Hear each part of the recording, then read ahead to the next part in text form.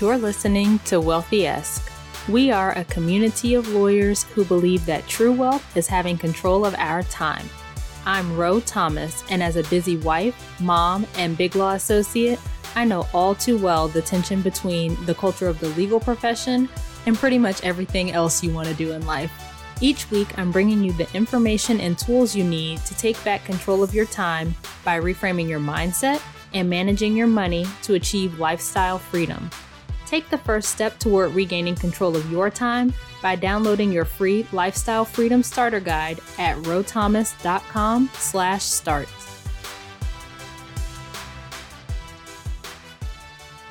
Hey friend, I hope you are well. I have been reflecting a lot, and I want to talk today about the history of Black people in America and how that history influences why I'm doing what I'm doing in terms of pursuing financial independence. We talked last week about the stories that we tell ourselves, and so I want to just highlight some of the things that have happened in the history of Black America and how they impact me. In the wake of the Derek Chauvin verdict, I was thinking back on all the events of last summer when George Floyd and Breonna Taylor and Ahmaud Arbery were murdered back to back. And I was in a lot of pain at that time. Like, I'm still in a lot of pain if I'm honest, but at that time it was really raw. Like, I was crying every day. I remember being on a call with a partner who I work with sometime, and she asked me how I was doing, and I just burst into tears. All of a sudden, it was like the world was paying attention to what's been going on within the Black community for so long, and it was a lot.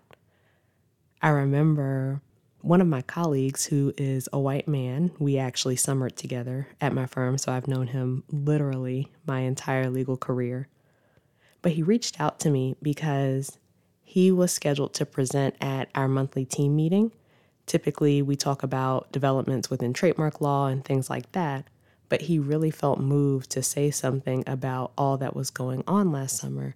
And so he reached out to me for my thoughts, and he gave this speech at the meeting, and so many people were really inspired. I also had a really beautiful conversation with our firm chairman about race in America and our thoughts and fears and concerns about it.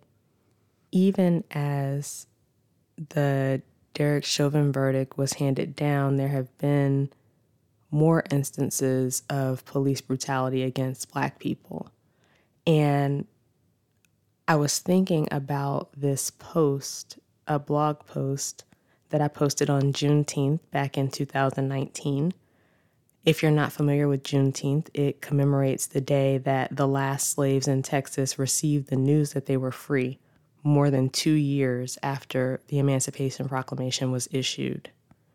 I titled the post, "I Am My Ancestors' Wildest Dreams."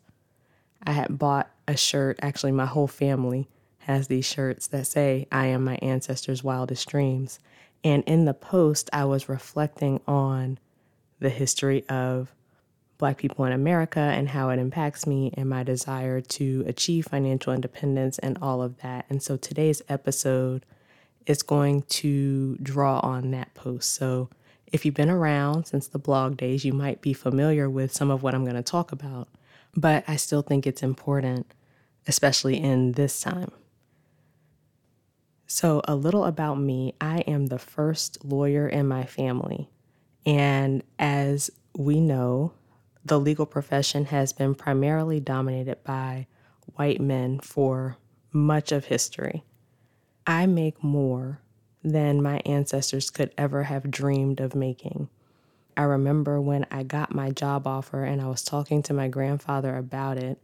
He was born in the 1920s. And so he had asked me about what I was going to be making. I told him, and I could tell that he was shocked at the amount that I would be making. And he said something like, "Well, you're going to take it, aren't you?" So not too long ago, education was rare for Black people. One of my grandfathers received an education. He was a principal at one of the schools near the town where he lived, but one of my grandmothers wasn't able to go to school. She couldn't read. She cleaned houses for white women, which is one of the few jobs that was available to Black women who migrated north during the Jim Crow era. If you're not familiar with the Great Migration and things that were happening at that time, I highly recommend the book, The Warmth of Other Suns. It provided a lot of color to stories that my grandparents had told me over the years. But I mentioned that fact about education being rare because I went to the University of Alabama for law school.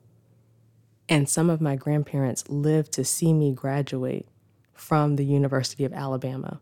And if you're familiar at all with Alabama, it was very resistant to integration.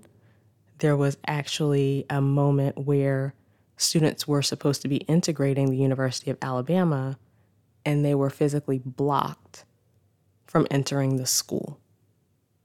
And so 50 years after that, my grandparents who lived through that time were able to see me graduate from a school that they were literally blocked from entering.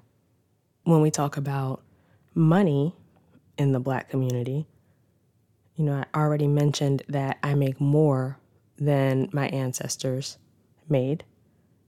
There have been many obstacles, systemic racism, overt racism, right, that have prevented or hindered Black people from accumulating wealth throughout history. And I'm not saying that no Black people have accumulated wealth, obviously, but the Black community as a whole has been unable to accumulate wealth in the same way that the white community has. Some of the wealthiest white people in America built their wealth on the backs of Black bodies during slavery. I remember taking a course in college, and we looked at the top 10 wealthiest white Americans and the top 10 wealthiest Black Americans, and the wealthiest Black American had a fraction of the wealth of the 10th wealthiest white American. It was really interesting to see that contrast. Even aside from that part, the building wealth, aside from the head start, so to speak, that many white families have had, Black families also tend to experience a negative wealth transfer. And again, that's not to say that it happens for all Black people, and that's not to say that it does not happen outside of, or it doesn't happen for other cultures. I know that it happens in other communities as well. But rather than receiving an inheritance, often younger generations in Black families help to support older members of the family. We also tend to go further into debt to receive an education, and we tend to make less on average for the same job positions. Over 150 years after the end of slavery, over 50 years after Jim Crow, the average Black family has 10% of the wealth of the average white family. And I want to highlight that even though people say things like, oh, that was so long ago, like Jim Crow was not that long ago. Jim Crow happened in my parents' lifetime. I remember my dad telling me that the only time he remembers his grandmother hitting him was when he went to drink out of a white-only water fountain. So this is fairly recent history. With all of this background, I entered the workforce back in 2014. I have talked before about my student loan debt. I came out with a $100,000 plus student loan balance. My husband had, $350,000 when we got married. And despite all of the history that I just talked about, all of the things that have happened in the history of Black Americans, I know that I'm making really good money. And I could tell myself this story about being behind and not being on the same level as other people, as white Americans who have opportunities that I didn't have or whatever, but I don't do that because I can make the most of the opportunities I have available to me.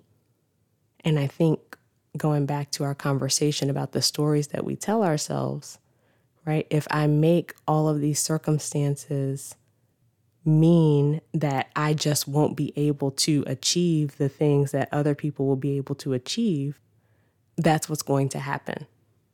One of the reasons that personal finance is so important to me is I don't want the work and sacrifice of everyone who came before me to have been in vain. I don't want to waste the opportunities that are available to me that my ancestors never had. I want to have something to show for the money I'm making. And the way we were managing our money before, we wouldn't have had anything to show for it. We didn't have anything to show for it, right? I told you before that in the 2 years or so that I was working before my son was born, we had a 6-figure income for our family, right? But I couldn't tell you where most of that money went. Like, we were doing the things that we were supposed to do. We saved a little, we maxed out our 401ks, but there's a whole lot more money that we brought in beyond what we kept. We could have made more progress had we been more intentional in the beginning. So I want to leave a legacy for future generations. I want to be in a position to help family members if they need it. I want to be able to help others coming behind me.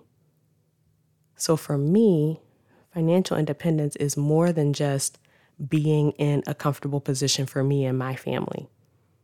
It's more than just not having to rely on a job anymore. It's freedom and financial stability that weren't available to the people who came before me.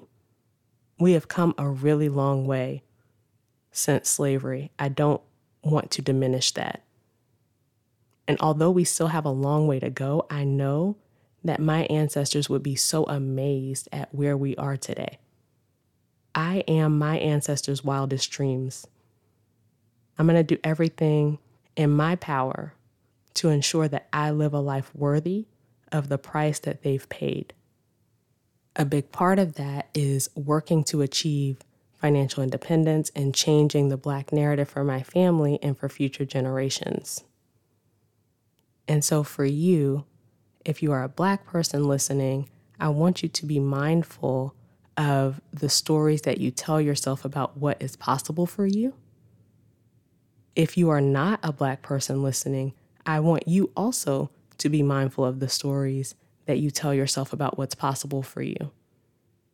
We all encounter different obstacles in our lives, but we get to choose what we make them mean.